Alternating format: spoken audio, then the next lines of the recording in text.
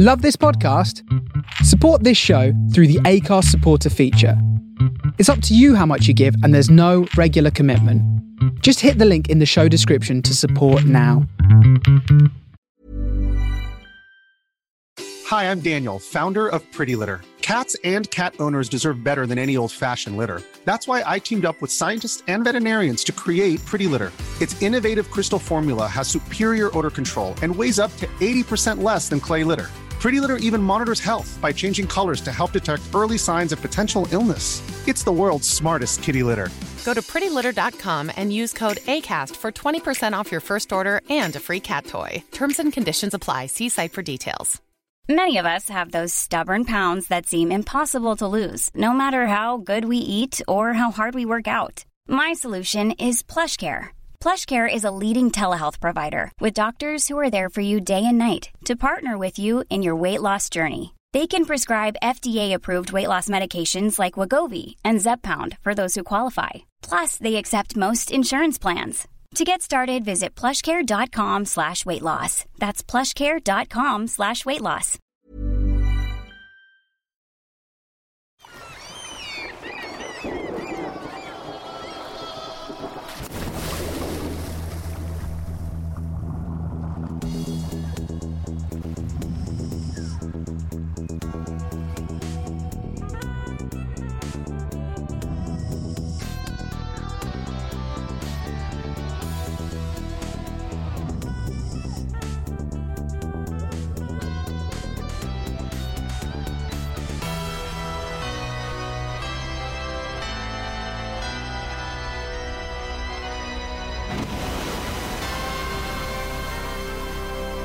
Greetings and welcome to our deep sea domain. This is under consultation, an episode by episode podcast type situation through the UK's greatest video game challenge TV show, Games Master. I am one of your hosts, Luke Owen, swelling to erect proportions.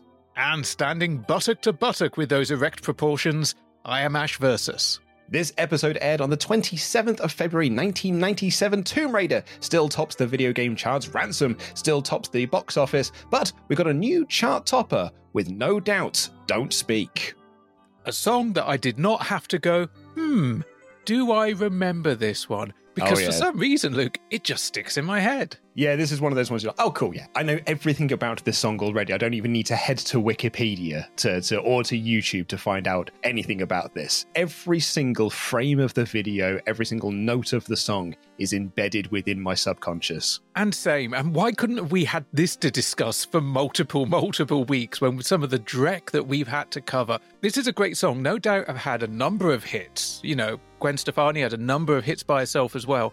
But Don't Speak is the one that it will always come back to for both the band and the individual. It started as a very different song. Not just a song that is about heartbreak, it's a song about heartbreak within the band itself. And there's the moments in the music video where Gwen is literally singing the words that this song is about to the band member this song is about. You know, if you just sort of watch the music video without that knowledge, it is just it just looks like a sort of a moment between band members. But sort of with that context, it adds a whole new dynamic to the performance that Gwen is giving. It is a remarkable song. You're right, like, you know, I think there are other No Doubt songs that will always crop up from this time period. Just a Girl is another one that was used in Captain Marvel. I think like that is the upbeat No Doubt song that will get used in 90s movie montages. But this one is like for your heart-wrenching moments. Yeah, it's probably the song that they are most known for. And yet it also started as an upbeat song because this song was first kind of written and mooched around the band when Gwen and Tony were still together. It was much more kind of bouncy, pop, 70s rock. There were a couple of live versions from like 94 that kind of show that song in its early stage.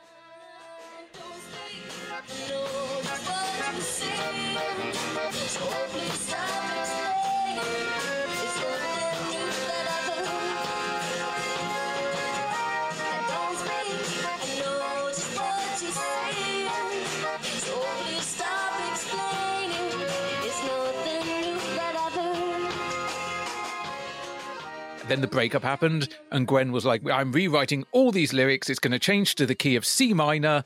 And that's the song as it is now. And also the music video shoot will probably be very uncomfortable because they'd been together 7 years. Yeah, it's a long-term relationship that then broke up. I mean, but credit to them. It could have ended up as a very horrible scenario where neither of them talk about it or one of them is not featured. But the fact that both of them are there adds another level of gravitas to both the performance live on tape and in the music video. Outside the UK, it did pretty well as well. It made #1 on the Billboard's Hot 100 Airplay chart. That's because it got a lot of radio play. However, it was not put onto the chart for the Billboard Hot 100 since there was no commercial single released in the United States, which was a prerequisite to be on the Billboard Hot 100. Imports did not count. And in addition to the UK, where the charting did count, it reached the top position in Belgium, the Netherlands, Norway, Sweden, and Switzerland. And in Australia, it hit the #1 spot for 8 weeks. Is it my favourite No Doubt song? I think it probably is. I've got it featured on various different playlists over on Spotify. It is a track that I do listen to multiple times every year, and I never get tired of it either. I feel like I am now in a more Just a Girl vibe, but I'm also quite big into Gwen Stefani singles and stuff. I think Gwen Stefani is a very, very talented performer, very good writer, and a really, really interesting singer. I even got her Christmas album from a few years back, which is mostly Tosh, but the main single from it, You Make It Feel Like Christmas, is a certified Christmas banger. Like, it is a genuinely brilliant Christmas song that I think more people should have on their Christmas rotations. In other little bits of TV and music news, on the 24th of February, the final episode of The British Empire was broadcast on BBC One. Nice work with your R's there. Thank you very much. Basically, the show that Chris Barry left Red Dwarf for. I would say I rewatched a large amount of The British Empire over lockdown. That's not true. I was in the same room as it being rewatched. Looking back on it now, it is horrific at times. Just some of the things that happen, like the babies being brought up, like in the drawers. Colin, just all of Colin. I just look at it, and I guess it's maybe because at this point in my life, I've done so many risk assessments, so many health and safety things, and I just watched the British Empire, and it's like a fucking waking nightmare. I did watch the British Empire because it's Chris Barry and I was a Red Dwarf fan. I don't remember a whole mess of it, but I do remember the finale very, very clearly. I remember very clearly how the show ends, which is Britus wakes up on a bus to discover that the entire show was a dream, and he was on his way to the job interview for the centre that he works at. I just remember that very, very vividly. It's the Who Killed JR, whatchamacallit, walking out the shower, that kind of ending, because it was all a dream. How else do you end it, though? Because it got so ludicrous and ridiculous. How else do you wrap that up other than going, well, it never happened. It's what could have been. Because the problem is, as a show, it just kept escalating up and up and up and up and up and up and up to the point where, what did you do? Did you suddenly make Britus the man of success that he thought he was? Would that be a cop-out? Yeah, it's a tricky position to be in. I like the British Empire, if only because that's the reason why Ace Rimmer exists. Because when Barry was, doing Red Dwarf and he was going to leave Red Dwarf to go and do the British Empire, playing what is essentially more or less the same character of Rimmer, he asked for them to write a cool character for him to play because he didn't want to get typecast as smug arsehole. So we now have Ace Rimmer because of the British Empire.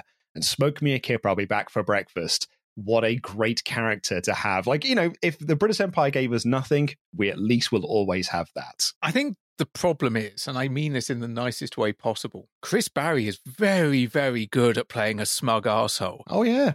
Rimmer, Britus, Hillary in Tomb Raider, even though a butler, still an incredibly smug arsehole. Absolutely. He's very, very good at doing that. In the music news, on the other hand, on February 24th, the Spice Girls win Best Video for Say You'll Be There and Best Single for Wannabe at the Brit Awards. However, it is Geri Halliwell's Union Jack dress that hogs the headlines the following day.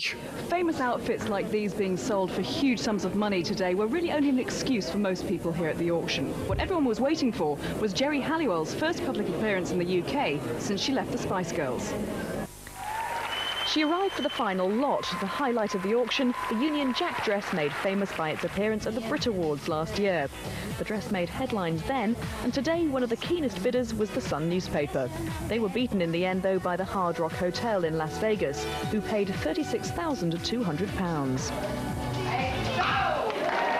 All of that money is going to charity. Thank you so much. I really appreciate this.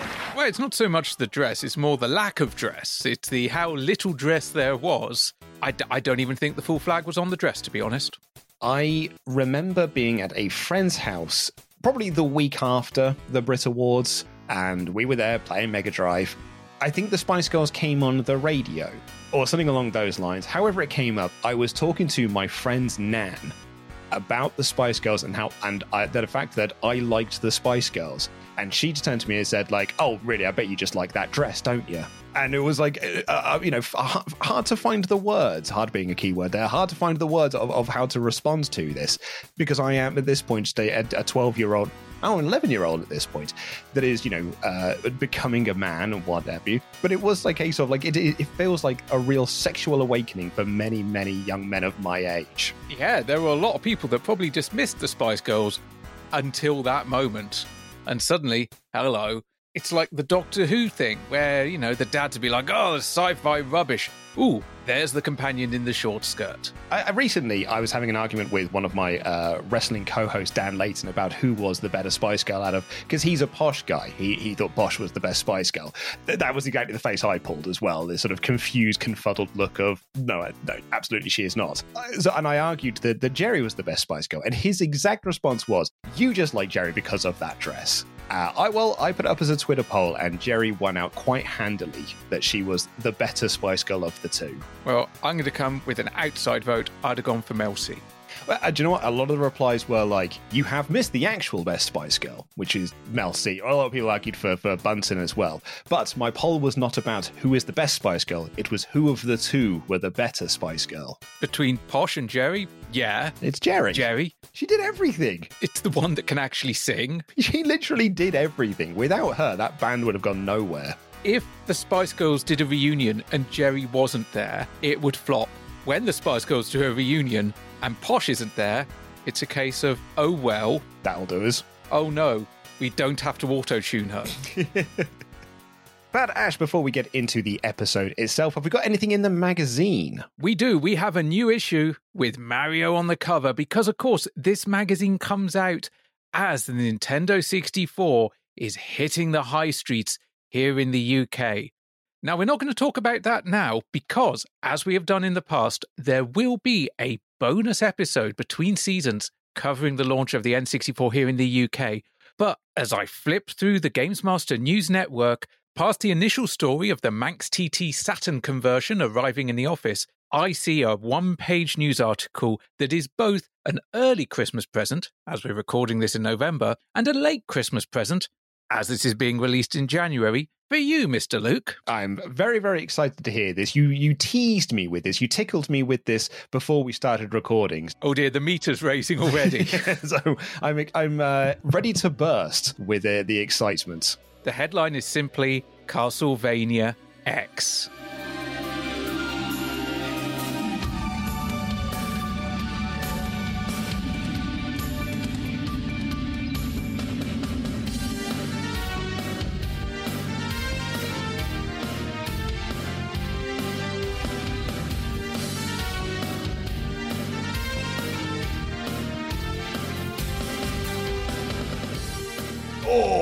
Okay, now we're talking. Bit of Castlevania news. At long last, we haven't had any Castlevania news on this show in ages. Konami unveil their eagerly awaited PlayStation Vampire Fest.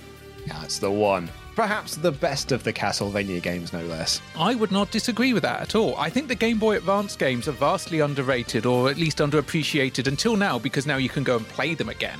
Oh, but yes. I think they got forgotten in the shadow of Symphony of the Night. 100% go and download the Advanced Collection on the... You can get it on the PlayStation 4. That's where I played them, because some of those games are absolutely brilliant. Aria of Sorrow, in particular, is absolutely awesome. It is, I would argue, almost as good, I guess as a portable version goes, as good as Symphony of the Night. I think the second one is often overlooked. The first and the third of the 3 Game Boy Advance games, they get all the limelight, but that middle chapter, that one gets overlooked. But anyway, the news article. Although from the screenshot here you can tell Castlevania's 32-bit debut is still very snugly attached to its platform roots, the main difference between this and earlier chapters in Konami's epic vampire hunting saga is the inclusion of spanking new RPG elements. The game now features a Hoofing Great map to explore. I think Hoofing is an accurate description of that map. It is a massive old map, twice over no less, because you get to do it in reverse or upside down. Plus a series of accessible scrolling menus. That's a weird thing to highlight in a news article, but it is true. That is also a DVD release of a movie that has no special features, so interactive menu is one of your options. But as you hack your way through the game's story and the relevant levels, you'll collect and build up your inventory, magic, weapons, armor and the like, enabling you to flick to the relevant icon and tailor your kit to each situation. You can even go so far as to change your character's clothes. Dom will like it, because he loves Barbie dress-up world. You essentially palette swap yourself every now and again. Another superb feature is the ability to morph from your humanoid form into a bat or mist cloud. Yes, once you get the power-ups for it. Rather than mere novelty value, this plays a major part in the game, allowing you to access certain areas of the map you normally wouldn't be able to get to. The soundtrack, as in its predecessors, is orchestral to say the least.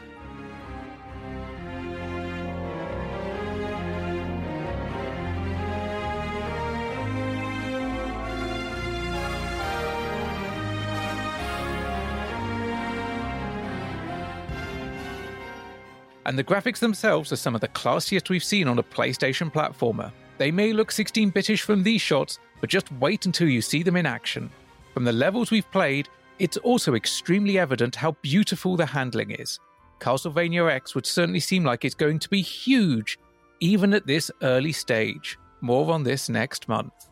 It is the game that births the term Metroidvania, because up until that point it was just Metroid games that had this, but once Symphony of the Night comes out, all of a sudden the portmanteau of Metroidvania is born, and any game that then becomes a explore the dungeon, explore the castle, explore the whatever type situation becomes a Metroidvania game.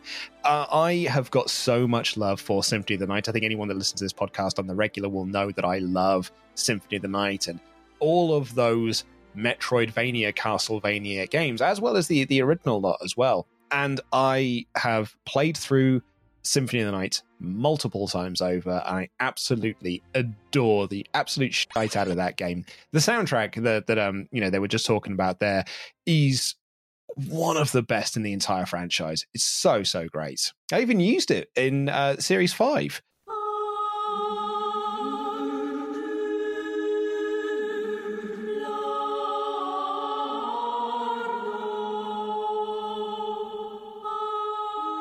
Sort of like orchestral singing I used as our intro portion for the podcast because it was quite heavenly. My biggest regret with regards to games that I lost or that went missing or I think got caught in the, now to me at least, infamous flood at the family home where the water tank burst. I had an American copy of Castlevania Symphony of the Night with the soundtrack CD, the double case. Pricey to buy that now. Mate, I'd be selling it now. I mean, I don't need it, but I'd be selling it. But just to have that soundtrack, because it is such a good soundtrack. It's amazing. Good evening and welcome to the last Games Master, possibly ever, because I've received a slightly worrying fax memo from Channel 4. It says, to the most important person at Games Master, we are sorry to report that the number of complaints for this series has risen to an all-time high. Dominic is still making jokes deemed too offensive and controversial for this time slot. Well, I'm quite surprised, to tell you the truth. I don't think we've ever said or done anything remotely dodgy on this show, but I'm willing to admit if I'm wrong. So, for the whole of this show, we're going to have an offense-ometer running. Anytime we say or do anything unsuitable for an early evening time slot, it's going to register on that little meter. And if it's too high by the end of the show, then we are going to catch it. Okay, so with that considered, then with a much sadder pan, so let's You're kidding. I can't. With me sandwiched between two girls for the last time. I can't say that either. With an altogether bigger lump in... Oh, this is pathetic. Oh, forget. Let's just go to today's event. Ash, I think you can probably tell, not only just from this opening, but also the closing feature of this episode, this is a production that really, truly believes and knows this is the final episode of Games Master. There is no more series after this. This is absolutely it. Dominic will be off to pastures new. Everyone on this crew will be off to pastures different.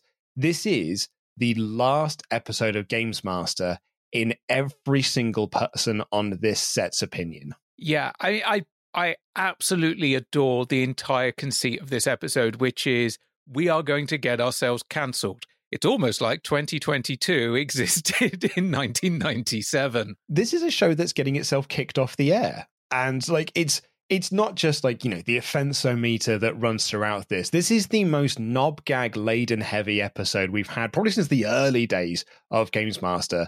And the final feature we get in this episode may as well have been a cast off from the Gore special. Really, really should have been. And I just love that they just go in heavy. It's like, well, here we have the offensometer, which will be running through the show. Any transgressions will register on the dial. And then Dom just starts off. So with a much sadder pant. Okay, no, wait, that didn't work. With me sandwiched between two girls.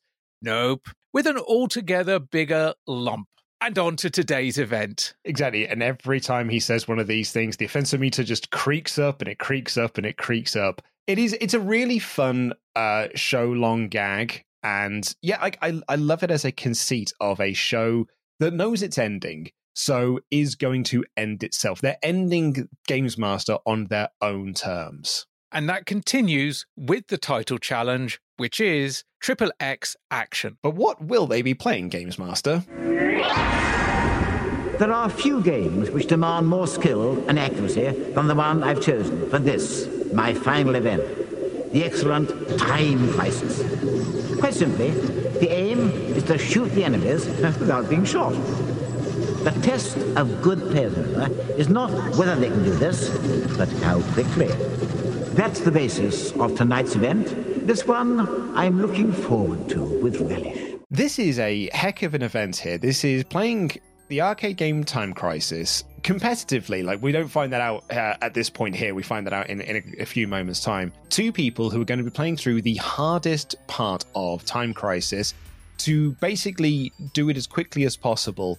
And it seems like it's a very simple challenge on the outset, you know, just get through the arcade game Time Crisis. It doesn't feel like as complex as, say, the Virtual Cop challenges that we had with Martin earlier in the show. But because they're playing this on the hardest levels, it really does feel very, very tricky.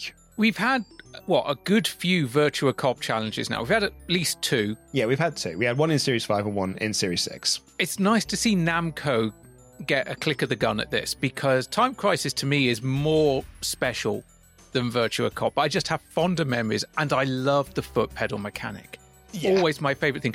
When we shot our original Patreon promo in Heart of Gaming, it was that Time Crisis cabinet that we gravitated towards for the one section, because it was right there. I've mentioned it before, my bowling alley was a Sega World, then was not a Sega World. But later on in its lifetime, these were the games they had left over, was just Time Crisis or House of the Dead, those types of things. So I really got into playing, particularly Time Crisis 2.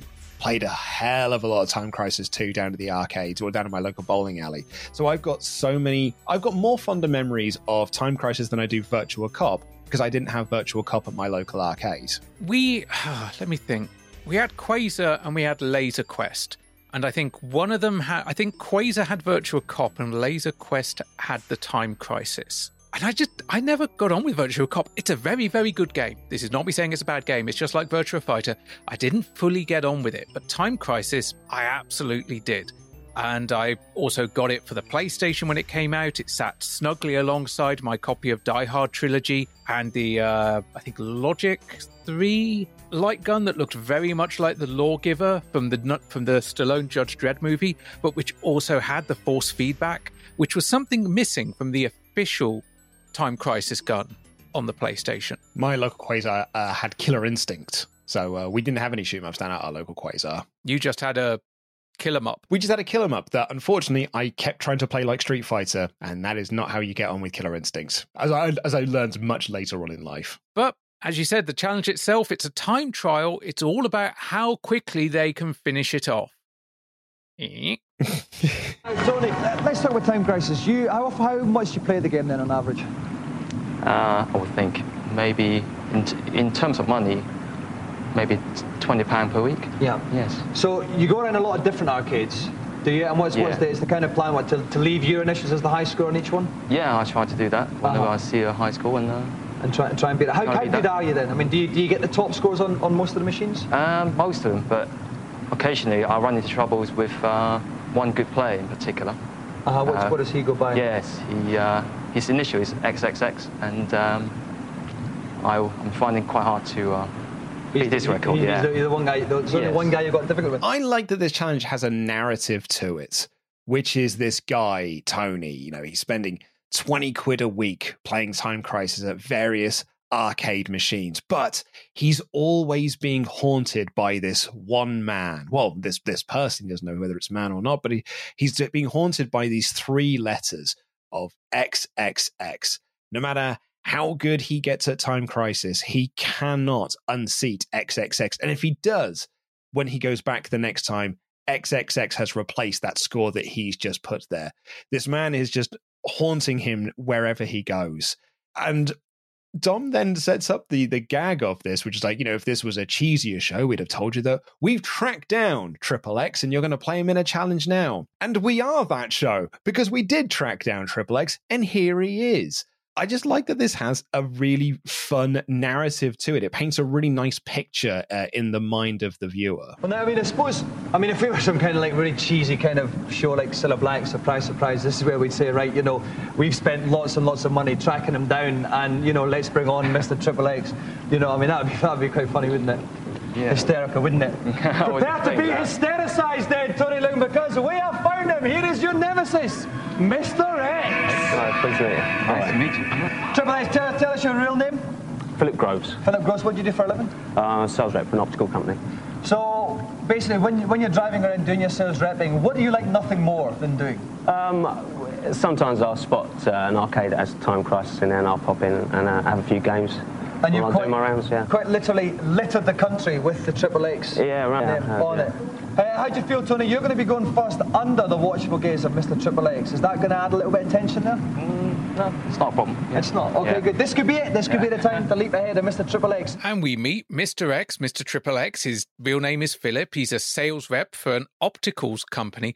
By opticals, I'm actually thinking the things you get behind bars. They never clarify it, but I'm just like, maybe, he's the guy that makes sure that you get a decent measure of whiskey. I didn't give it much mind, to be honest. I was just enjoying the picture that was painted of this guy, the sales rep, who's just driving up and down the country, and rather than going to see hookers in various different areas of the country, he's instead going to arcades instead to play Time Crisis, and is littering the country with Triple X on Time Crisis arcade machines up and down the United Kingdom. Just love this idea of going into your local arcade. Like if you watch this episode, then you go to your local arcade and Mr. X had been there and you're just watching and, you know, you go onto Time Crisis and all of a sudden there's that top score, XXX, like, he's been. I wonder if this would become like a Banksy thing where there's suddenly lots of Triple X's in the high scores. It's like, is it him?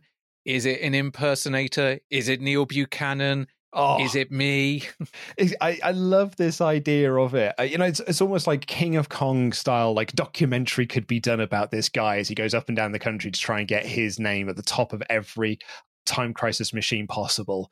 I think it's a wonderful little story for this. And Tony seems massively caught off guard by the whole thing. You know, this is his opportunity to not only prove that he's dead good at Time Crisis, but also to beat his nemesis, his Moriarty, if you will, at this game at long last. I like to think that Philip and Tony had already met, because obviously there'd be a green room, there'd be a chance to practice on Time Crisis, and they just didn't say. Like, he knew he was going to be facing someone, but he didn't know who that person actually was. So it was just like, oh, my name's Tony, your name's Philip. Cool. Oh, you like Time Crisis? I like Time Crisis too. I would love it if it was only like when they got out on stage, it's like, it's me, Austin. You know, it's your arch nemesis all along. And Tony says it's not going to be a problem in a way that says it's definitely going to be a problem. Yeah, he has got the look of a man who has resigned himself to the idea he is not taking home a Games Master Golden Joystick today. But Dom says they're going to get their weapons in their hands, ready to shoot at a moment's notice. And whilst they pucker up their gaming power, it's time to go to a news special. In less than 48 hours' time, for 250 notes, you'll be able to lay your grubby hands on the most powerful games machine ever, the awesome N64. Already over 3 million have been sold in Japan and America since its release 7 months ago, and demand is quite literally outstripping supply. The 3 launch titles are the excellent Pilot Wings, the disappointingly clumsy Shadows of the Empire, and of course Mario 64, quite possibly the greatest video game ever. And it is a very special news item here. As Ash mentioned earlier, we're going to cover this in a special bonus podcast in between Series 6 and Series 7, like we did with the PlayStation and Saturn launches. It is the European launch of the N64. Amazing that we have had an entire series of Games Master here that has almost felt like it has been dedicated to the N64, particularly those early days of Series 6. There were so many challenges, news items, and reviews on the N64. And we've gone through all 18 episodes of the show, and the console still isn't here. It still is not on these shores. The biggest controversial point of Games Master Series 6 was around the N64, and the console is not here yet. It is out after this series has finished. I find it mad, but in a kind of a brilliant way. And it's so nice then for a series that has been so dedicated to the N64 to end off its final episode ever of Games Master, with a new special about how it's launched in 2 days' time. Man, it's a shame there wasn't just like one extra. Can you imagine the last minute scrap around they'd have had if it had actually launched between episode 17 and 18? Just the last minute filmed inserts. Dom and the Angels might have been down the big HMV in Oxford Street. It would have been crazy, but as it is, this just went out a couple of days before, and we have that lineup that is like, it's 3, to me, really strong games, but also, wow, it's a very restrictive starting lineup, particularly for a console with 4 controller ports. Particularly for a console that at this point has been out for, a year and change elsewhere. And we've had multiple games reviewed in this show, multiple games played on this show, and yet those games aren't here at launch. All we have are these 3 titles of Pilot Wings 64, Shadows of the Empire, and Mario 64. And kind of Dom's review of those is that Pilot Wings 64, good. Shadows of the Empire, disappointing. Mario 64, probably the best video game ever made. So you have got a bit of a smorgasbord there. I guess most people will just go for Mario 64 and possibly Pilot Wings unless you're a huge Star Wars nerd. But it's about and here are the other titles we've got coming up soon. We've got Turok, we've got Wave Race, we've got Blast Corps, we've got GoldenEye, we've got Star Fox, we've got ISS and Mario 64. And even Zelda, though that will require the Double D expansion. It is interesting, though. But it is, you're right, again, and we kind of talked about this at the start of the series, so many of these N64 games that came out early doors, there were only 2 players. And we've got 3 launch titles here, none of which are multiplayer games. So we will cover this in the special episode, but launch day Nintendo 64, 3 titles available. Luke, can you guess or remember what I got with my Nintendo 64 on launch day? Did you get Shadows of the Empire? I did. Do you know why? Because you had the book in that. Partly, also because it was the only one available. Next one was I had the money saved for Mario 64, but I didn't get that for another week and change. And then Pilot Wings, despite my love of Pilot Wings, we discussed it the other week, I didn't get that for like a good few months until after I was done with Shadows of the Empire, and I picked it up secondhand at that point. That's kind of typical Nintendo in a way, which is to always understock. I will never forget working in GameStation on the launch of the Wii and we had been sent loads of stuff by Nintendo, lots of marketing materials for it. So we had loads of posters for it in the window. We had a trailer that was played on the big CRT TV that we had on the desk that was there to be played with games, but also to kind of show off, the latest releases and this and the other. They sent us loads of stuff, take pre-orders, and we had, I think, around about between 35 and 40 pre-orders for the Wii, one of which was myself. And on day of launch, we were sent 2. And they did that on purpose because it creates scarcity and it creates rarity and it drives up the demand for more of them. And so we then had, 40 people come in on the launch day for the Wii expecting to pick up their Nintendo Wii, and we could not give them to her. We had to tell the news, Nintendo did not send us enough. And very sorry, we will have to call you when the next shipment comes in. And when we got the next shipment in, they sent us 3. And it was a long period of time before we'd even fulfilled our pre-orders before we could just put them on the shelf for sale. It's a ludicrous way of doing business, but they did it with the NES Mini, and they did it with the SNES Mini as well. Weirdly, I remember getting the Wii less than I do remember getting the N64. But I know it was a midnight launch. I remember that my local game opened at midnight for that. And I remember going there because I only lived like a 10-15 minute walk from my local game at the time. And I know they were short stock. They had more stock than you did, but I was one of the last people to get one. I think maybe another 10 people behind me did. But there was a lot of people. Like, it was the biggest pre-launch queue I've seen, certainly in the area I was living in. And the only thing that could even come close was actually here in Croydon, going to the GTA 5 launch for the 360. That was quite a big launch here. But yeah, with the N64, and particularly with the games selling out, I don't blame Nintendo for that one. I blame my local Argos because they were just kind of a shit local Argos. No, yeah. In our case, it was very much the Nintendo thing. We didn't even do a midnight opening for the Wii because they'd only sent us 2, and one of which I took home because it was mine. Because it came out, it was launched on my birthday, and we got sent it like 2 days before the launch, so I took it home on the Wednesday. All I had was Wii Sports, the game box with it, because Thingy hadn't arrived, the Zelda game hadn't arrived yet. So we only had one of them, so we didn't do a midnight opening. We did do for the PS3 and we did do for the 360 because we had bloody loads of those and enough to fulfill the pre-orders and to sell extra ones as well. But yeah, we didn't do one for the Nintendo Wii because there's literally no point in this. Yeah, I think that's the only midnight launch I've done for a console. Games, I've done it before, but yeah, we did it for a few games. Then we did it for some of the GTAs as well, like when they came out, because it was a real height of GTA releases, like San Andreas and things like that. The GTA 5 one for me will always stick in my head because you've seen that area of Croydon. It's pedestrianised, and there was the slowest police chase I've ever seen. There was a guy running away from a police car, struggling to hold his trousers up. And the police car was following him, kind of bemused. Like if an actual car could look bemused, that's what was happening. Because this guy genuinely seemed to think he'd be able to outrun a car with his trousers round his knees. And there was loads of us stood there, and we all just kind of stood watching it go past, like a very weird Doppler effect, just kind of like, Croydon, innit? Croydon on a Thursday night.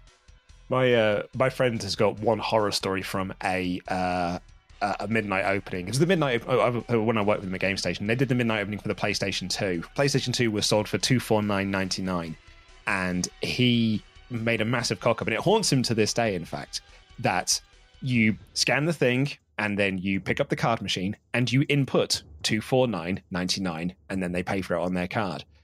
He missed off one of the 9s. So someone got a PlayStation 2 at a midnight launch for $24.99. Exactly. Oh, exactly.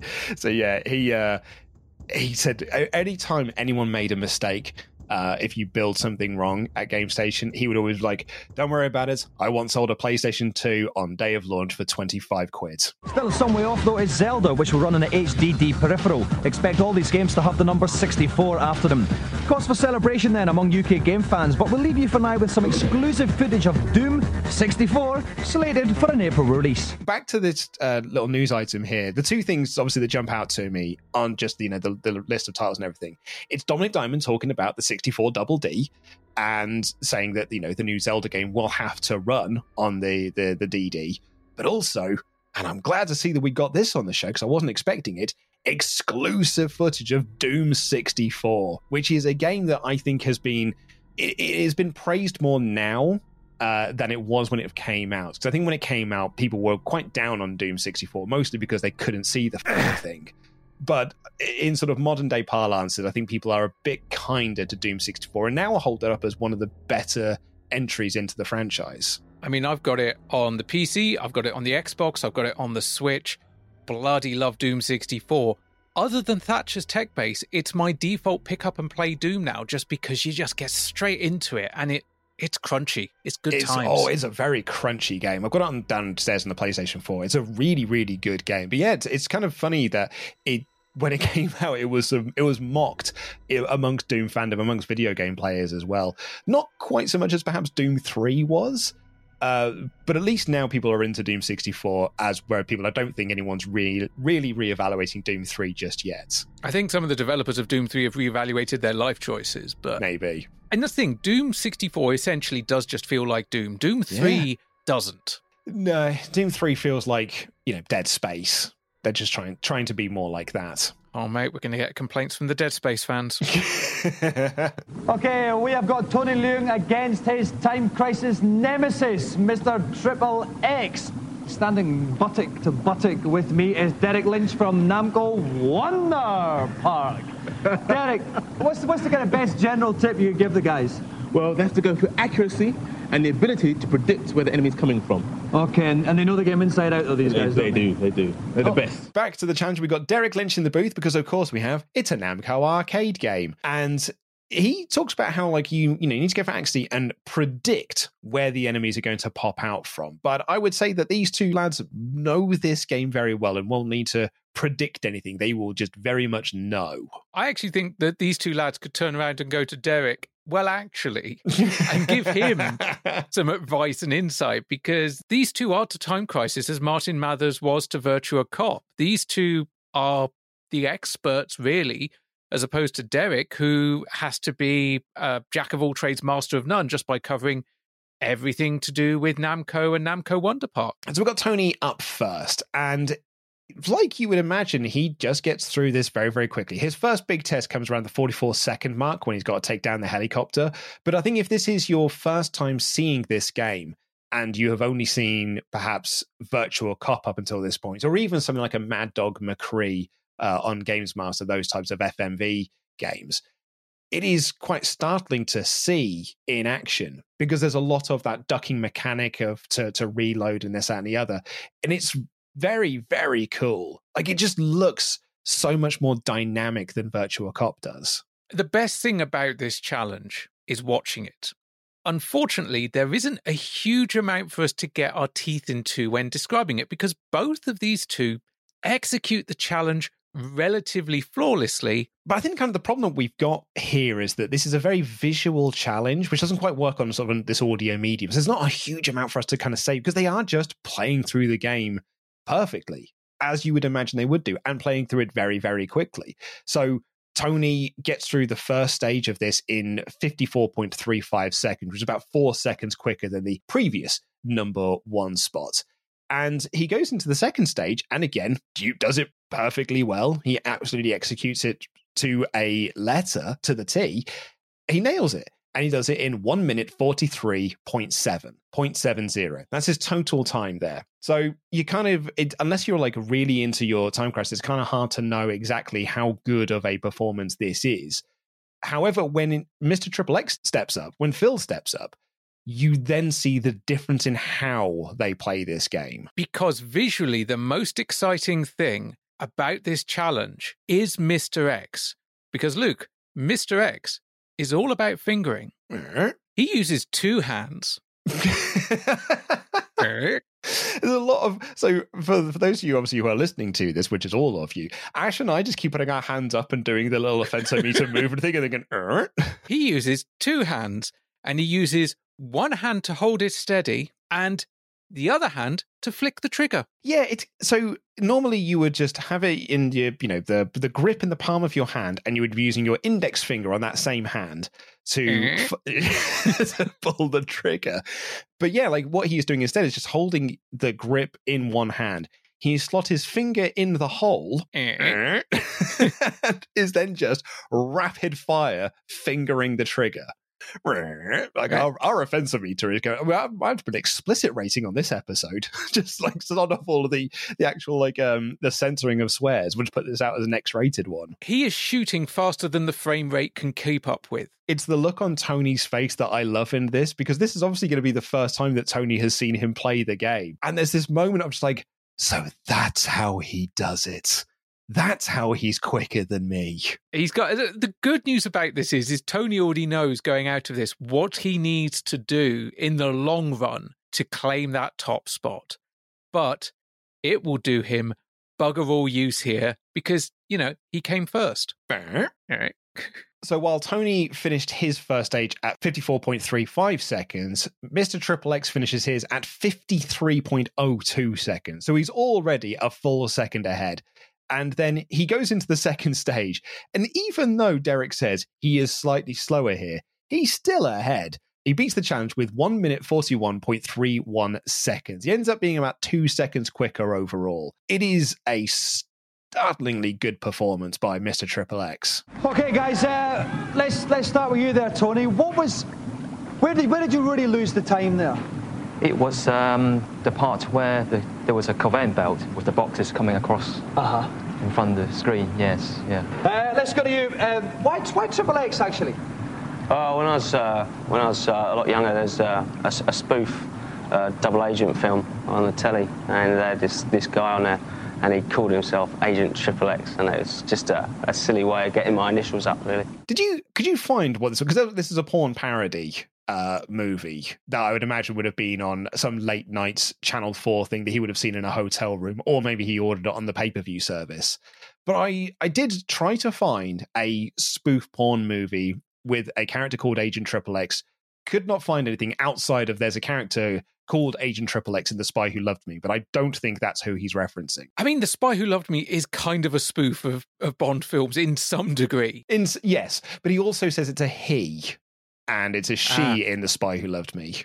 I couldn't find anything, but I was doing this research at the same time as I was doing research for our Christmas special. Therefore, my search history was wrecked. Even incognito tabs could not save me from that. Yeah, I was going to say, doing that and then the final feature of this has ruined my Google search history. And I was doing this at work. Mate. This week we're going to take a look at two of the most bulgingly anticipated games on the N64, beginning with Mario Kart 64. All the other characters are back. The tracks, there are loads of them, there's 20 in all, including the 4 battle modes. It's got pickups, bonuses. 4-player mode is the feature that everyone's been looking forward to the most. You get to race around in versus mode on all of the tracks again, like in the first Mario Kart. You can carry big long lines of bananas or string of shells around with you, then fire them off when you feel like it. Unfortunately, the coins from the first game have gone, which you used to pick up to make you go faster. The 1-player mode occasionally gets boring and annoying with computer opponents that will catch you no matter what power-ups you use or how well you drive. If we'd never seen Super Nintendo Mario Kart, we'd think this was a very good driving game. But as it is, it's just not as good as the original Super Mario Kart. It's just not as good as we'd hoped. Welcome to Mario Kart.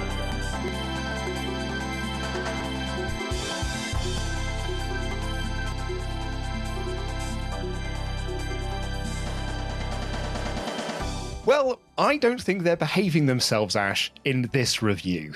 Because, I mean, talk about a review that has aged like fucking milk.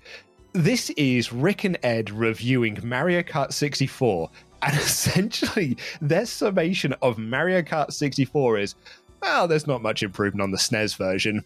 It's alright, I guess. Like, one of the most applauded Mario Kart games. We have talked about before, it's probably our favourite of the Mario Kart franchise. And here you had 80%, yeah, it's fine, I guess. I was absolutely floored by this review. Just that line of, it's not as good as the original Mario Kart, just not as good as we'd hoped. the hell? I know. And the only thing I can pick up from this review that they think is different or they think is wrong is Ed says, well, it hasn't got the coins from the SNES one anymore. It's got 4 simultaneous players, you Chad. It hasn't got the coins. Oh, the single player's a bit boring and annoying. Imagine playing the single player of Mario Kart. Like, yeah, sure, the multiplayer is more fun than the single player, but the single player is hardly boring, particularly if you're comparing it to the SNES version. It's an incredible review. It gets 80%. Now, Luke, it gets 80% in Games Master the TV show. Okay. But does it get 80% in Games Master the magazine? Because one more time for Series 6, it's time to strike it, Lukey. So we're going to find out. I mean, I'm actually genuinely curious to find out about this one because I'd love to see. I reckon the magazine is going to be more praising of the game than the TV show is. That's my big assumption up front. Let's see how this fares. So, graphics. Lovely in some places, slightly bland in others, but overall a very welcome improvement. A welcome improvement. I'm assuming they mean to the SNES one.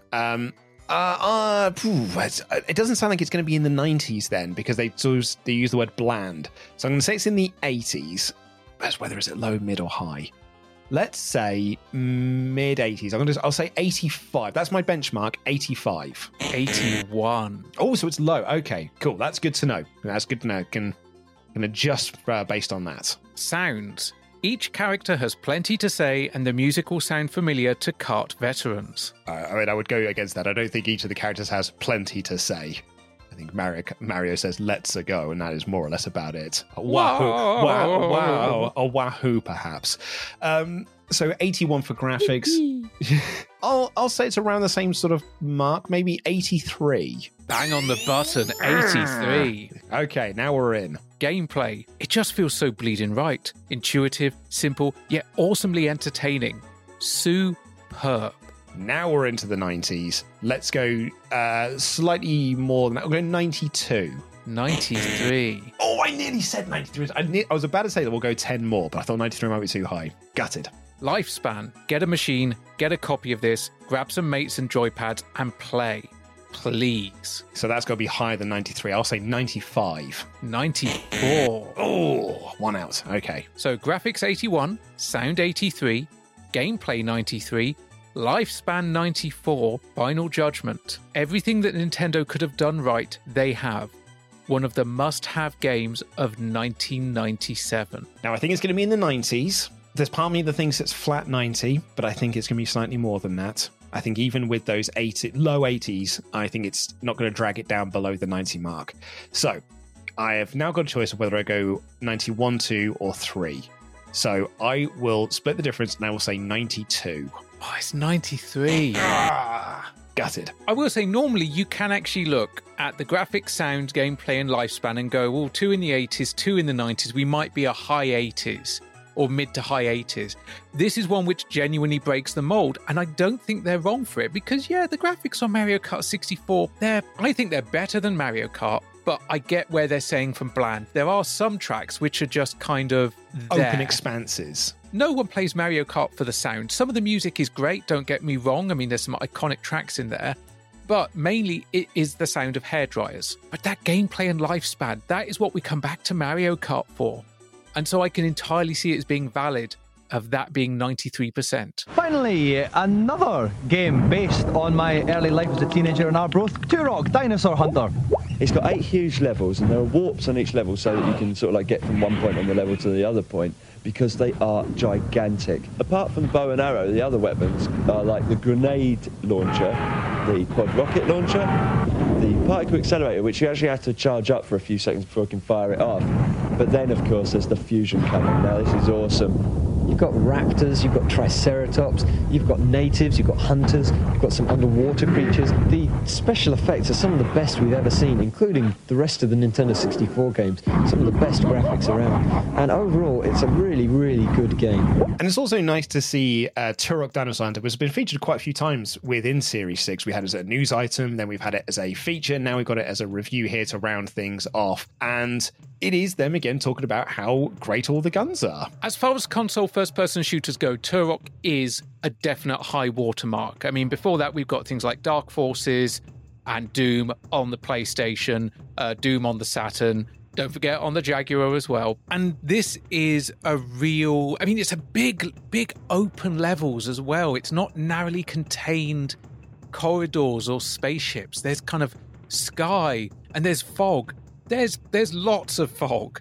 But 8 huge levels, warp zones between them, bow and arrow. And it was the first game I can remember giving me a proper bow and arrow type interaction from a controller. And nowadays, playing games, I love... like a bow and arrow type mechanic. I love playing Far Cry, sneaking around, being kind of like stealth ninja bow and arrow guy. And yeah, we got villains, surprisingly not just dinosaurs. The graphics get very highly spoken of. It is, I'd say, probably one of the best looking early N64 games. Certainly pushes that console pretty damn hard. And overall, a really good game. Do I agree that it gets rated higher than Mario Kart 64? It gets 90%, and I think that's a completely fair score for it. I just think that Mario Kart should have been higher. Like 93 from the magazine, I think, is pretty much on the money. I do like in this review, though, that Ed talks about how the graphics are the best we've ever seen. You might even say. It's got the best graphics you've ever seen in your life. I mean, it's no tennis game, but what can you do? What can you do? Now, Luke, you came so close with Mario Kart 64. Yeah. But in front of me is a review of Turok Dinosaur Hunter. Okay, we'll double dip. We'll go for redemption. So 90% overall is the score on the board from Games Master, the TV show. Will Overton is the reviewer for this game, and on graphics says, smooth and fluid with a kind of sumptuous effects that make you go, ah. Definitely in the 90s. I don't think high or... So I'm going to say 91. 93. Okay, that's higher than I thought. Sounds. Not so much banging tunes as banging toms. Nice sound effects for weapon noises. I'll stick 91. 87. Ooh, okay. Wow, I'm way off with this one. Gameplay. It can get pretty damn tough, but mastery of those controls bring huge rewards. God, I feel like I want to stick again at 91. Because I feel like Will's all over the show. I'll say 91 again. Bang on the button, 91. There we go. Lifespan. Only 8 levels, but they're big and there's plenty of secrets to discover in there. Do you know what? For a record 4th time, I'll stick with 91. 90. Oh, okay. Fair enough. Right, so that was 93, 87, 91, and 90, correct? Correct. Final judgment? The N64's first Doomer, and it's more than all right. Even Doom 64 will have its work cut out to top Turok's violent delights. I actually wonder whether it will be exactly the same as the TV show. So I'm going to say 90%. You should have gone for a 5th time lucky, mate. It was 91. Oh, well, maybe Series 7 will do you better. Maybe. That's it for part 1 of this final show, where we are trying to behave. In the second part, I'm going to touch something wet and slippery. It's a fish, Michael Fish. On as a special guest after this break.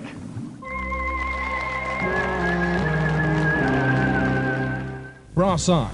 3 sides of the coin on sex. It's quite acceptable for Peter Sissons to receive oral sex during disaster reports on the 9 o'clock news. 2 men marching like that present a much smaller target than 2 men marching like that. This guy's got AIDS, and he's about to beat me in an arm wrestling. Oh, well done. Let's talk about your club. What's it called? Stringfellas. Okay, but essentially, we're talking about your club. It's called Stringfellas. Brass Eye, Wednesday, 9:30 on 4.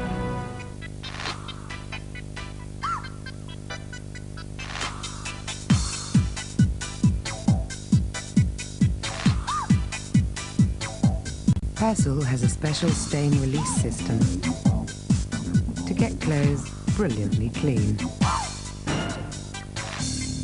Whether you like it or not. Persil's new stain release system. It's nothing short of brilliant. This Mother's Day, celebrate the extraordinary women in your life with a heartfelt gift from Blue Nile. Whether it's for your mom, a mother figure, or yourself as a mom, find that perfect piece to express your love and appreciation. Explore Blue Nile's exquisite pearls and mesmerizing gemstones that she's sure to love. Enjoy fast shipping options like guaranteed free shipping and returns. Make this Mother's Day unforgettable with a piece from Blue Nile. Right now, get up to 50% off at BlueNile.com. That's BlueNile.com. Even when we're on a budget, we still deserve nice things.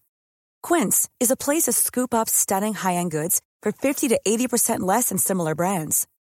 They have buttery soft cashmere sweaters starting at $50, luxurious Italian leather bags, and so much more.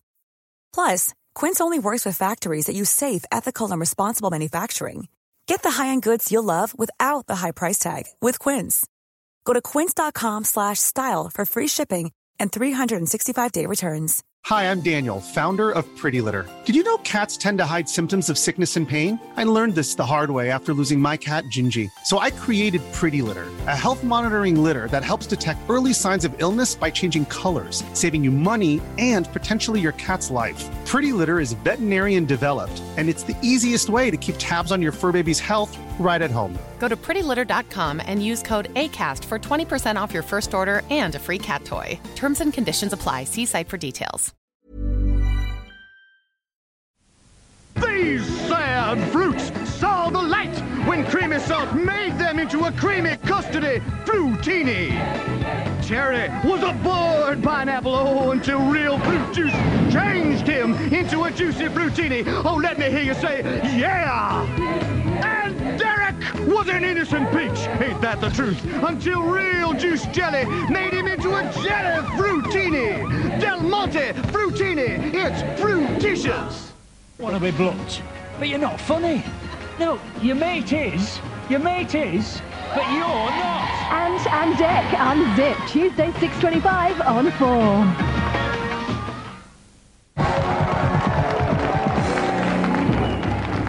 Welcome back. I hope those various commercials slipped seductively inside your mind.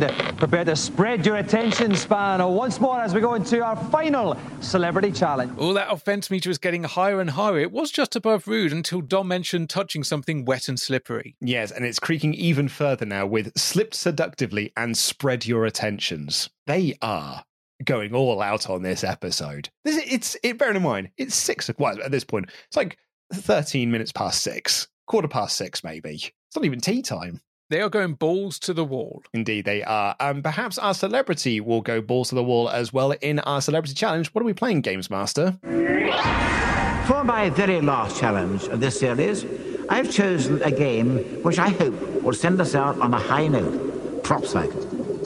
Soaring around the heaven on the bicycle, my final contestant's task involves popping balloons worth varying amounts of points. Their challenge is to amass 2,000 points before the clock runs out. I feel the time counting away on this, the last show, and I only hope my challenger will provide us with a fitting finale at this most sad moment. I bloody love Prop Cycle. This is a fun game. Hog have got it. It's a fun game. Have they really? When we come to UTP Live then, I will definitely be going to check that out. I mean, they did have it the last time I went around there properly. Hopefully it still survived and still there because, oh God, it was so much fun. It is such a fun game. I've never played it before. And this challenge here didn't kind of make me feel very nostalgic for this period of arcade games, which was, what wacky peripheral can we put onto this? We've seen them a lot through Series 5 and Series 6. You're on skis, you're on the snowboard, you're on this, you're on that. And here we have got, you are on literally a bike and you have got to pedal your way through this game. So I would be very curious to play this now, although I am not exactly a fit and healthy man. I would at least be able to say I have played this game. I mean, this game did kind of come out of a couple of Namco employees and engineers just fart-arsing around and coming up with a technical demo where the player rode a human-powered plane and shot down enemies. And it was a rough enough demo that they weren't even using 3D graphics. It was done using 2D sprites and stuff like that. And there was enough to it and enough to that idea of flight that made them go, maybe this has got the makings of a full game, particularly if we mix in some inspiration from Studio Ghibli, things like Kiki's Delivery Service, stuff like that. And this game was designed to be exclusive to arcades, to just be an arcade game. Shigeki Toyama, the guy behind it, just wanted the game to be interactive and a reason to go to an arcade, not something you could recreate on a home console.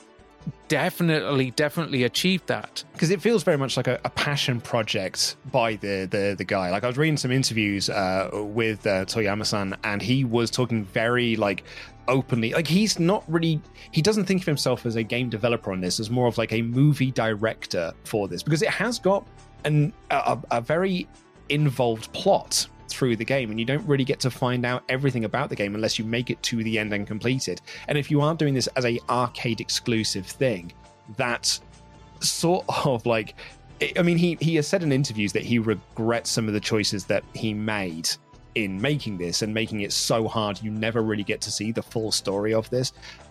There's the interview that he did in, I think, from 2011 with Shumplations, where he said, "For my part, I intended to take on the role of movie director for the development. So I thought up the story, the setting, and everything myself, drew the art for the villagers too, and designed it so that only if you made it to the final stage would you understand the story.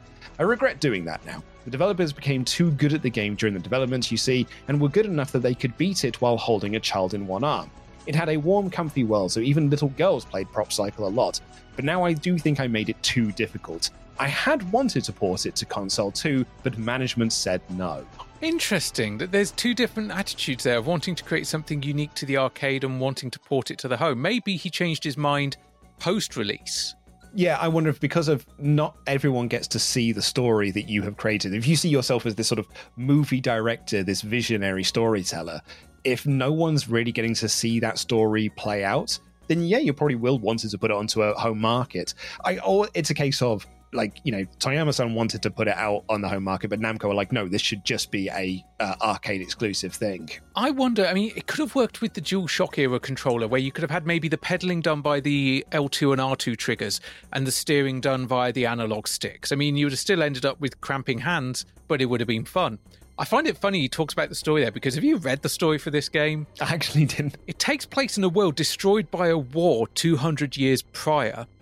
A hyperspace magnetic weapon called the Tesla bomb was used, destroying all civilization and completely changing the world's terrain. The few who survived have abandoned high technology and live a simple but elegant life. The most advanced tech used is the steam engine, powered by natural resources called fuel stones. I think that's coal. With the world's terrain made up of steep canyons caused by the destruction from the previous war, personal flight technology is necessary for people to live without destroying nature. However, flight technology has undergone a high degree of evolution with the new civilization's collection of knowledge, and now it's possible to fly freely with only human power. The machine is called the Laparopter. The Laparopter. So it's a post-apocalyptic. This is like Fallout Wii Fit. That's it, like, especially when he's talking about, you know, he called it a warm, comfy world. It's a post-apocalyptic world, mate. But who is our hero of the post-apocalyptic wasteland, Luke? And so for our final celebrity challenge of the series, we have a guest of meteorological proportions. Please welcome the bloke who puts the man in Weatherman, Mr. Michael Fish. Welcome to the show, Michael. Thank you very much. Now, Michael, did you always want to be a weatherman, even when you were younger? A meteorologist, that's different. I always wanted to work with the weather in the Met Office, but more often just sort of had thoughts of doing research or something like that. Never in my wildest dreams did I ever think I'd end up on television. We're very big on fashion on this show. Now, you've got... Are you? Yeah, well, I was hoping you could give me an assessment of my outfit then. Well, it's cheap in a way. Not cheap and nasty, but right. Cheap because you don't have to wear ties. And I spend a fortune buying ties all the time, you see. So you get away with it. That's because I spent so much money on the lining there. See that on there? A nice little bit of gold there. Snap. Well, that's kind of more of a green though, Michael. But I went all the way to Oslo to buy this jacket. Okay. It is none other than British weatherman legend who does not belong on Games Master with all of the guests that we've had this series. Michael Fish is on the show. This is a weird final guess. It's so weird. I feel like it's the weirdest choice they could have made. I'm sure they thought that this was fucking hilarious that they got Michael Fish on to do this show. And in a way, they are right. But boy, is it a weird way to round off Series 6. I will say, though, he is a good sport for this. Yeah. He knows He is one of those guests. We used to get these sort of back in Series 2, 3 era of Games Master. Actually, in some ways, Series 4 as well. Celebrities that are going on there knowing that they're shit at games. And they know that they're not going to do good. They know they're not going to do well. So they just go on there to have a bit of a laugh and a bit of a good time. It's just bizarre. He's not even here to promote something. It's not even like he's Sanjay from EastEnders on there to promote the show. He's just on here as British weatherman Michael Fish. And there are people today that will never have seen Michael Fish present the weather. They will not necessarily know who he is. But people may know him for music more because, one, Michael Fish had a song dedicated to himself in 1985, a song called I Wish He Was Like Michael Fish by a punk group called Rachel and Nikki. But the one that sticks in my head is by Tribe of Toffs called John Ketley is a Weatherman, the lyrics for which are... He's a weatherman. John Ketley is a weatherman, a weatherman, a weatherman. John Ketley is a weatherman, so is Michael Fish. And the music video would always include a clip of the fish. And that song still rears its head every now and then, despite Michael Fish having been off air for a good amount of time. Yeah, I think, like, because his career ended, well, rather, career ended. He retired in 2016, but he'd been going since the early 60s on TV. An incredible run that he had. And, you know, he's got various different MBEs and all this sort of stuff. He is a icon of British TV throughout the 80s and 90s. Perhaps, unfortunately, like most remembered for the Great Storm of 87, because he said on a broadcast that, well, here's the quote. Good afternoon to you. Earlier on today, apparently a woman rang the BBC and said she heard that there was a hurricane on the way. Well, if you're watching, don't worry, there isn't. The worst storm to ever hit the southeast of England then hit the southeast of England, causing record damage and multiple deaths. Now, he went down like you know, he was headline news over this perceived gaffe. And there's a couple of things that aren't actually quite right. There was actually no caller. It was just something that came up as a result of a bit of banter with someone else in the studio whose mother was going to Florida and said she'd heard there was a storm coming. So he thought it would be a fun little opening to start the forecast with, and so led to the earlier today, a woman rang the BBC. No woman rang the BBC. It was bants. It was just a little bit of light flavour. He used to do it all the time, just give that little bit of colour. It's one of the reasons he's so fondly remembered. But even the fact that the storm was due to hit, the level of destruction that it caused was unprecedented. He did actually go on to warn later in the broadcast of high winds for the UK, but the predictions that he had to base those warnings on weren't accurate to what actually hit the coast of England. And it says so much. 2012, the Olympic opening ceremonies for London 2012, probably one of my favourite bits of just kind of television of the past 20 years. I remember making so many jokes about how crap that opening ceremony was going to be because I just thought we were so ill-equipped to do the Olympics. And even now, I will go back and watch the Blu-ray of that Olympics because that opening ceremony, so much of the stuff around it, it was beautiful. But in that, the clip of him predicting the clip of him dismissing the hurricane notion is still played. It's a weird thing to include in the 2012 Olympic opening ceremonies because it essentially just says, look how cack our weathermen are. And, you know, but it has become a thing. There is now a phrase to describe this, the Michael Fish effect, or a Michael Fish moment. It is the legacy that he has given himself and has given the industry as well. It's quite remarkable. I mean, it's amazing that it does not get brought up here.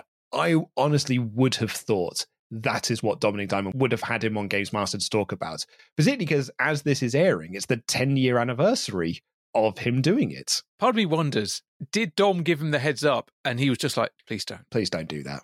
Please don't bring that up. Or maybe Dom himself thought different of it because, yes, it was a gaffe, but also like nearly 20 people died. Yeah. Maybe that was the thing. That's why I thought it was weird it was in the Olympic ceremony as well. Yeah, I mean, but then that's like, what, 20 years later? It's amazing what you can feel you can do 20 years later. But Dom actually does a pretty good interview with him. And I think it's actually quite a nice little chance for Dom to do a chat that doesn't just revolve around innuendo, especially given the meter that is omnipresent throughout this show. And he asked him if he always wanted to be a weatherman. And he's like, well, no, but I always wanted to be a meteorologist in the Met Office, but just research. Didn't think I'd end up on TV. They have a bit of back and forth about fashion. Michael gives his assessment of Dom's outfit. Michael says it's cheap. And he says it's cheap because he's not wearing a tie, which, you could argue is a fair point to make. Because if you are wearing a suit, some would argue that you should also wear a tie with that. I swing both ways on that one. If you don't want to wear a tie, my brother-in-law, when we go to weddings, doesn't wear a tie. He will just wear a waistcoat and a shirt that has got like the top couple of buttons open. And I think he looks quite dapper while doing so. I myself, however, will always put a tie on because I don't think I can't pull it off. This sort of the open. I couldn't pull off Dom's look. I would have to have a tie going with it. I can go with the tie, but I will usually take the tie off after a while because, like, I need the ventilation. I can't do it otherwise. But he does kind of backpedal, and yeah, he does go, no, not cheap and nasty, but cheap in that, I have to buy a lot of ties. It gets expensive. And then does a bit of bragging about the lining of their jacket. It's like, well, actually, I got mine from Oslo, so I think mine probably is better than yours. So you bought a jacket off a guy in the classified ad. Good for you. Whoever this Oslo is selling his second-hand jackets in the local newspaper. And providing my own personal warm front is Visit Kirk Ewing. Kirk, what's your favourite kind of weather? My favourite weather is smur, Mr. Diamond. What's smur, Mr. Smur is light Scottish rain. Is it? It's never fallen on me. It's a beautiful thing. Well, we're in the presence of a television presenting legend tonight, and we've also got Michael Fish as well as me. So what advice could you give him? Well, there's a few things to remember about this game, and basically pedalling, but not to pedal too fast, right? Aim for the balloons. If you miss a balloon, don't stop and try and turn around and go back for it. Just keep going because the balloons at the end are worth more points. Smur, light Scottish rain. You'd have thought that Smur stood for something. And I kept, because I wrote down Smur and then wrote down light Scottish rain. And then I paused the episode and I just stared at the words I'd written down with Kirk's delivery of it ringing in my head, being like, man, I really don't think I follow here. And amazingly, it's accurate. Smur is indeed a Scottish term to describe a fine drifting rain or drizzle, traditionally spelled S-M-I-R-R, and apparently it may be related to a Dutch word for mist, which is smoor, S-M-O-O-R. And it was kind of, I guess, like solidified and put into the written word by poet George Campbell, who immortalised it in a poem called The Smoky Smur o' Rain, which was published in 1948. So this wasn't just Kirk having bants, this was actual culture. This is culture. This is Kirk showing off his Scottish knowledge and displaying to the world how cool it is to be Scottish. But he's also got very good advice here, which Michael Fish massively ignores, which is don't pedal too fast because you will struggle to then aim at the balloons. Plus, if you miss one, don't go back for it, because the ones at the end are worth more points. He's got to get 2,000 points in the time that he has here. So if he does miss them, just carry on as normal. So we get into the challenge itself, and Michael Fish does miss loads of them. He gets one of them, then he misses another, then misses another, then misses another. And he misses so many that Dominic Diamond says, okay, he's quite literally annoying, ignoring everything. Not annoying, he might be annoying everything, but I wouldn't like to say that about now. I think I know at least part of the problem here, and it's a mistake I first made when playing this game. If you pedal too fast, you will do badly. It's all about finding the tempo and variance in tempo you need to steer accurately. If you just go hell for leather and pedal as fast as you are capable, you will travel in straight lines, but you will turn too sharply, you'll overcompensate too easily. It is a surprisingly subtle game in that regard. It's a lot like the Pilot Wings challenge we had last week, where if you are going too fast, your banks to turn around are going to be too wide and too vast. And, that was Kirk's advice. Don't go too fast when you're playing this game because you will struggle then to aim at the balloons. To Michael Fish's credit, he does get halfway to the score that he needs. He's got 1,100 points at one point, nearly 1,200 points at one point. The problem is he's only got 20 seconds left. So he needs to pull out something really big in these final 20 seconds to get the points. And What he does do is then go for the time extension balloons. The problem he has there is that he gets the time extension balloons, but then pops no other balloons into the time he's extended it by. So he gets to 1,250 points, but he's only got 10 seconds to go. Then he bumps himself up with another time extension, and then he bumps another time extension, but still gets no points. He ends up with 1,350 points to end in dismal, fishy failure. 650 points short of the target. Commiserations there, Mr. Fish. It's exhausting. How did you find it? Well, I was a bit guilty, you see, because they look to me like Met Office radio song balloons. They're balloons we send up with instruments, and they're so important and so valuable that I was pretty reluctant to shoot any down, really. That is one of the finest excuses we've heard. 1,500 points wasn't bad at all. It was a fine performance. No, it's the first time I've ever played any of those sort of games, so, well, it's the first time for everything. Not bad. In the post-match, Michael says he found it exhausting, but I love his excuse for missing all those balloons, which is they reminded him of the weather balloons they send up, which are terribly important. And Dominic quite rightly says that is one of the best excuses they've ever had. Another great excuse is this is the first video game he's ever played. I mean, to be fair, he says it's the first time he's ever played one of these sorts of games. And in fairness, when it comes to games that involve you pretending to fly a plane using the power of a bicycle, there aren't many other opportunities. No. To play that sort of game. You do have to be down the bowling alley or the Sega World or the Namco Wonder Park on the reg. I really enjoyed Michael Fish on this challenge. I sort of like, he was a bizarre final celebrity for the series. You know, if this was going to be the final episode ever in particular. But like, I think just, you know, his performance here, talking about like him being very affectionate towards the Met Office balloons. And actually, you know, Games Master's final, you know, proclamation yesterday in the challenge where he's like, you know, I feel time slipping away on these final challenges. I did sort of got to get a bit sort of melancholy about this being, quote unquote, the last episode of Games Master.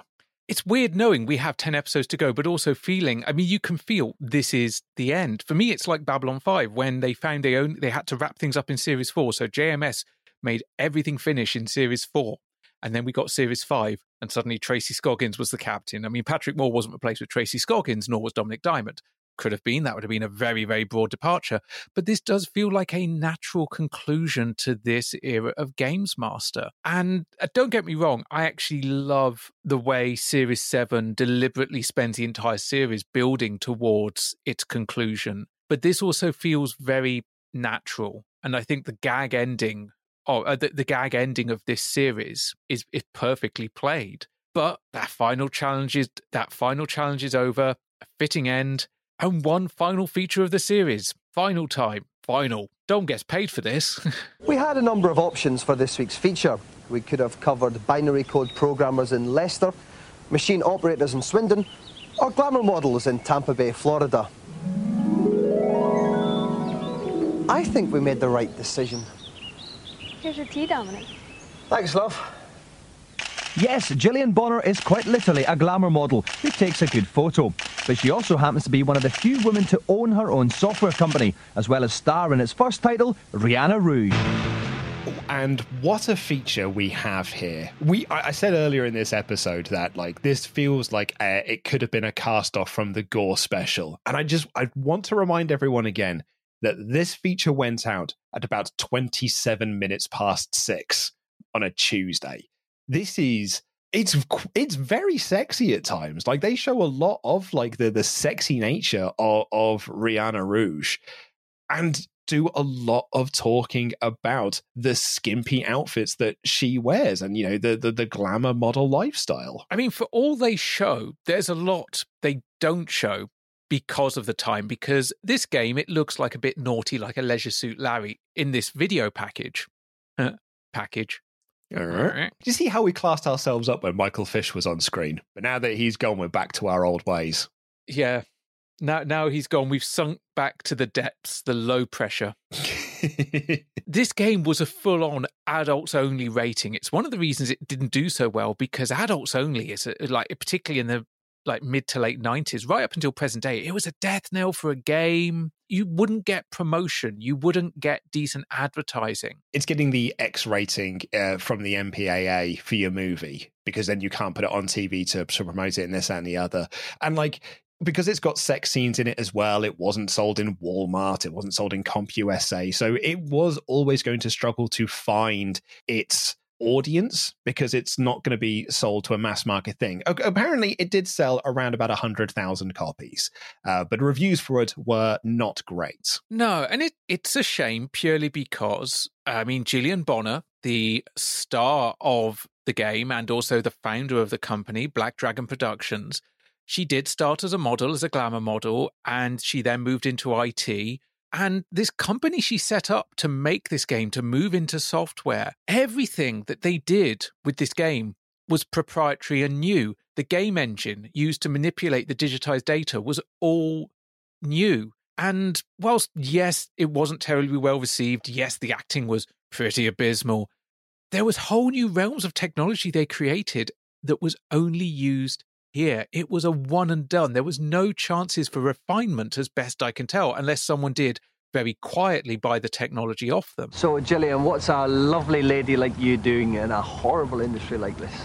Well, I was interested in high school, and then after modeling in New York for a number of years, I retired from that and opened a mail-order computer hardware company. Was it easy to get it started off? Well, it took money, and I rounded up the most knowledgeable people I could to help me. And, of course, I learned a lot by doing that. But I hated that part of the industry.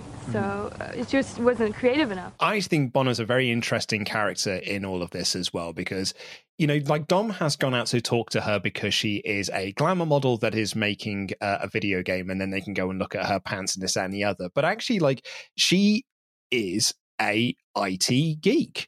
She was fascinated with computers and how computers were made from a very young age. And she then had a choice to either go to the Southern Methodist University for a degree in computer engineering or go to New York and be a model.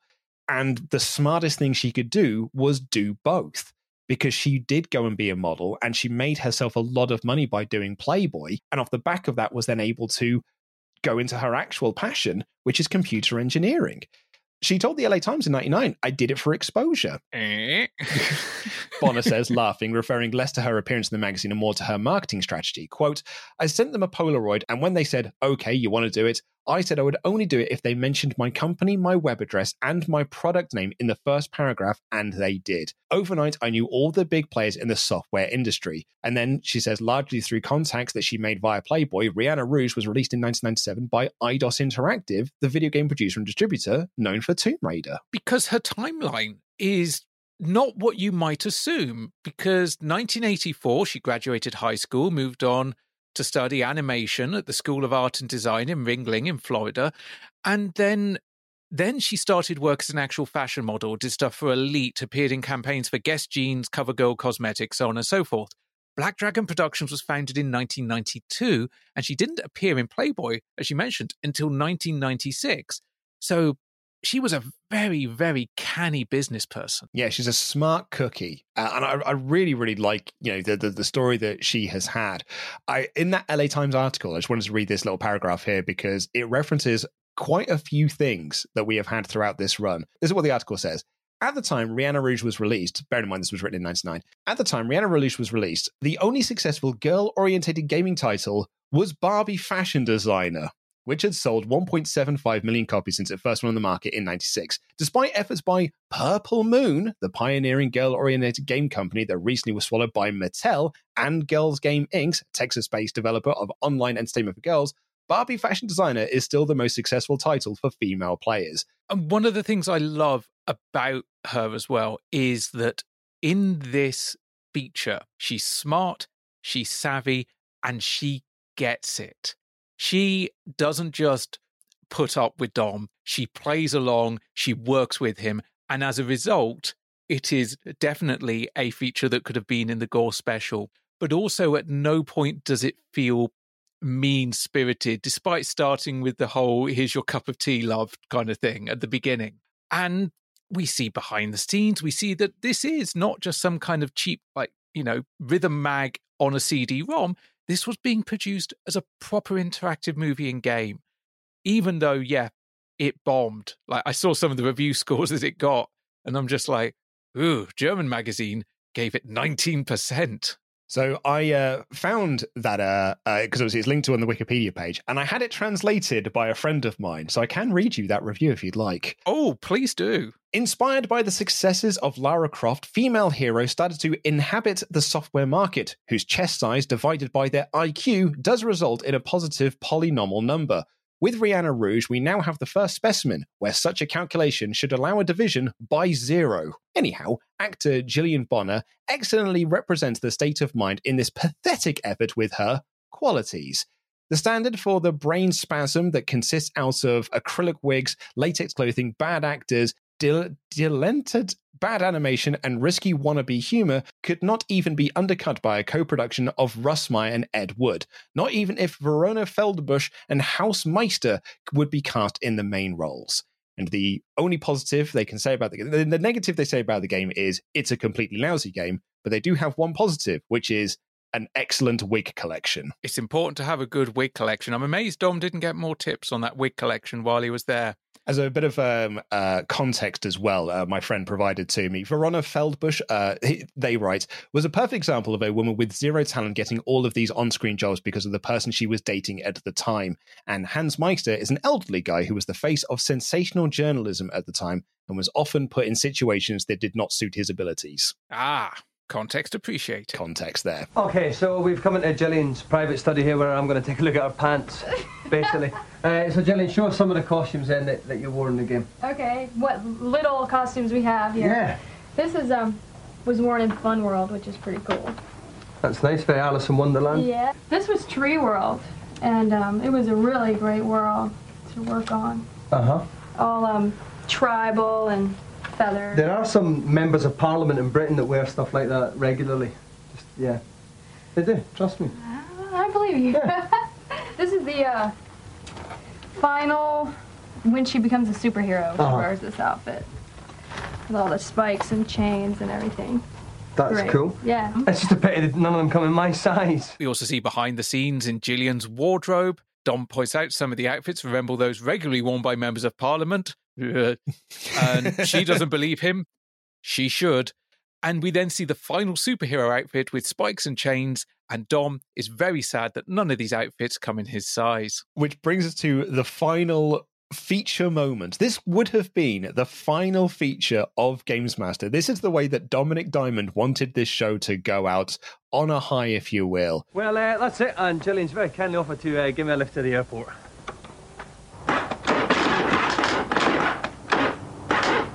Looks like it won't start. Oh, no. Guess you'll have to stay. And he looks at the camera, gives a big thumbs up and a big old wink to be like, "Wahey, the lads." It's all done in very good nature, and also that motorbike is ludicrous. I love it. I'm just looking at that motorbike and I'm just like, I love that you own this motorbike. That is such an absolutely ridiculous looking motorbike, and I am totally here for it. I also just love that Series 6 begins with Dominic being revived by women kissing him and giving him giving a big thumbs up and a wink to the camera. And it was going to end with him giving the camera a big old wink and a thumbs up because he's going to do a sex now. Okay, that's it. The end of the show, the end of the series. And if we take a quick look at the offence-ometer, I am amazed. I mean, it appears to have swelled to erect proportions. We are quite literally in a lot of trouble. I'm hearing the Channel 4 No Fun police are on their way down, and the future looks grim. So, I'm sorry, I mean, I feel kind of quite responsible for all this. So I guess I'd just like to say, well, apologise really to all the old people who feel I've made terrible jokes at their expense. To all the parents who felt to be corrupted or tainted their children in any way, I personally would just like to say, I don't give up. But we're back in the studio. That's the end of it, the end of the show, the end of the series, and oh dear, the offensometer has swelled to erect proportions. It taps out. The No Fun police are coming down, and Dom is sorry. He feels responsible for all this. He'd like to apologise to all the old people who he's made jokes about, to all the parents who feel he's corrupted their children, and he doesn't give a So that was the final episode of Series 6. It's this whole thing like, I'm very sorry for what I did. I apologize. Not really. I don't give a fuck. And it just cuts like they literally end Games Master on an F-bomb at 6:30. Yeah. And another big F-bomb is them going, well, the show's finished, and so is the website, channel4.com. The concept that you would just kill the website immediately as soon as the show was off air. But then again, web resources were much more different back then. It is an incredible end to the show. You know, Dom talked about this when we did the Q&A with him recently at the Loading Bar, where he was like, you know, we killed our own show. We cancelled our own show live, not live on air, but on air. Like they told everyone, this is it, we're done. We had that interview with Dominic Diamond in the magazine where he said that this was it for him. He's not going to be, even if there is a Series 7, he's not going to do it. In his mind, this show is done at this point. And what better way to go out on than ending with an F-bomb and doing the most smut-laden episode you could have done of Games Master at this point. It is kind of great. I'm glad we do get a 7th series, obviously, because we get to do more shows on this. And there are lots of elements of Series 7 that I do really like. But I actually think the final episode of Series 7 is a more beautiful way to end off Games Master. This is a funnier way to end off Games Master. Like, if this had been it, this would have been the funniest way possible they could have done it. But I actually prefer sort of the sweeter meta way we end Series 7 to kind of wrap up the show. Yeah, Series 7 is very much... We're finishing up. Maybe we'll come back. We won't. We're done. But it leaves there's a door half left open. Whereas Series 7, they're like, no, we're definitely making sure that we're not coming back from this one. We are counting down to this one. But I love how this ends. And to go into, I guess, the wrap up and our final thoughts on this final Bucky O'Haria's episode of Games Master for the time being. The only thing I would change about this last episode is the celebrity challenge. And it's not because I think it's a bad celebrity challenge, but just because it feels a bit odd.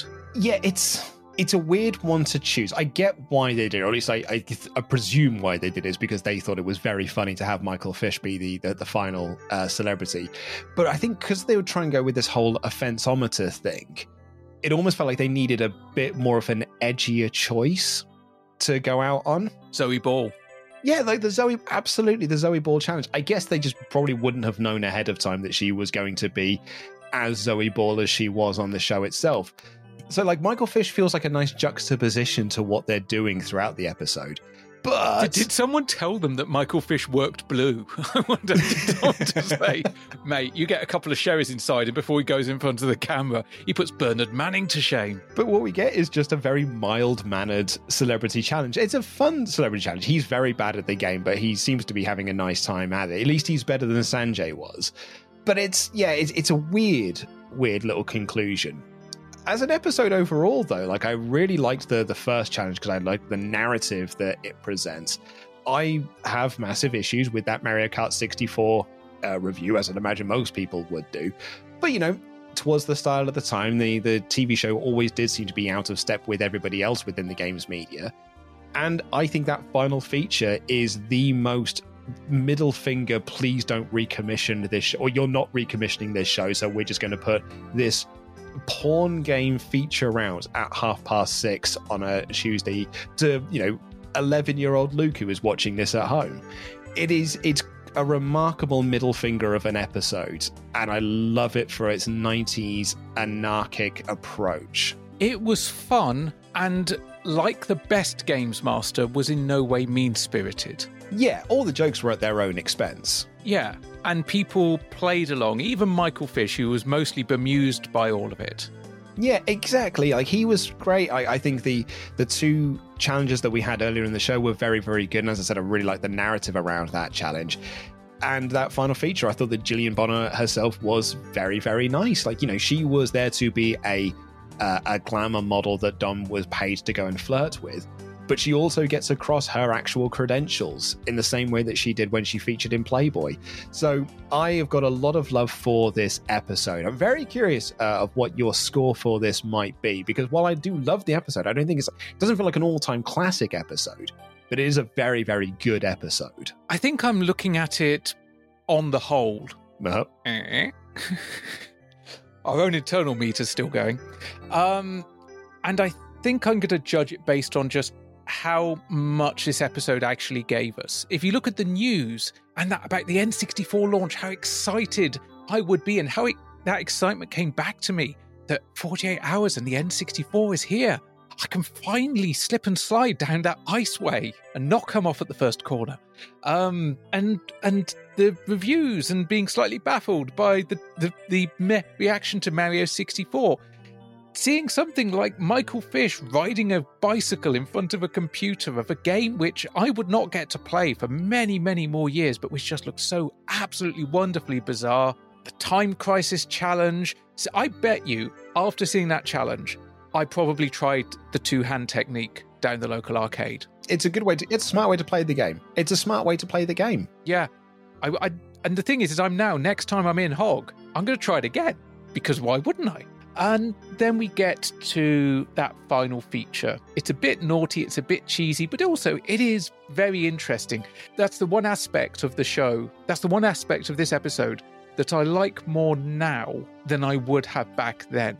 Because now I find it fascinating to look back at this woman's career and look at how she started, where she started from, how she used certain aspects of her fame, how she saw a way to use her physical attributes to propel her actual interests and passions, how game she was to have a bit of a laugh about this. And I love the fact that we got to talk about this game that is utterly shit, but the story behind it, I wish there was actually more.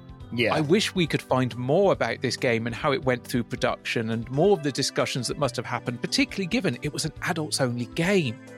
So it's not an all-time classic, but I do think that the tip of it is just peaking over the 90% mark for me. That's what I was trying to work out, is whether or not I was going to give this a DeLorean or a slightly higher than DeLorean, go for 89, or whether it does get pushed into the 90s. My gut instinct is telling me this is a flat 90, because I do think this is an excellent episode of the show, and I actually love the attitude that it has towards it being the final episode of Games Master. And I think in that regard, I have to put it into the 90s. So I'm going to give it a flat 90%. Well, I hope this isn't too bitter for you. I'm going to give it 91.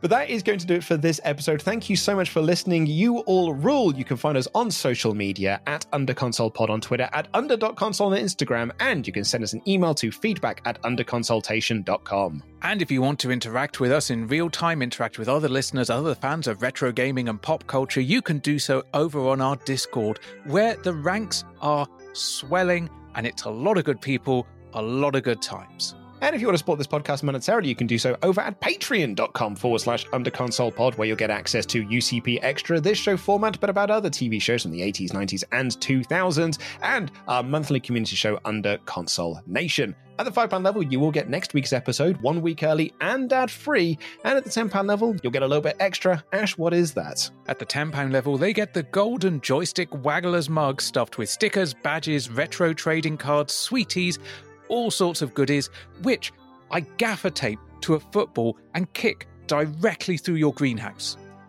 If you don't have a greenhouse, I build a greenhouse, then break the glass with the football. That's just the way it works. I don't make the rules. So next week, rather than go straight into our wrap-up episode, however, we are going to release the N64 European launch episode. So that will be one of the bonus episodes between Series 6 and Series 7. And then you will have the audio version of UCP Live from 2023 and the Series 6 wrap-up. And then 10 episodes left. We do indeed. We have got 10 episodes of Series 7. What comes after that will be revealed down the line. But until then, see you next time, everyone. Take care. Good night.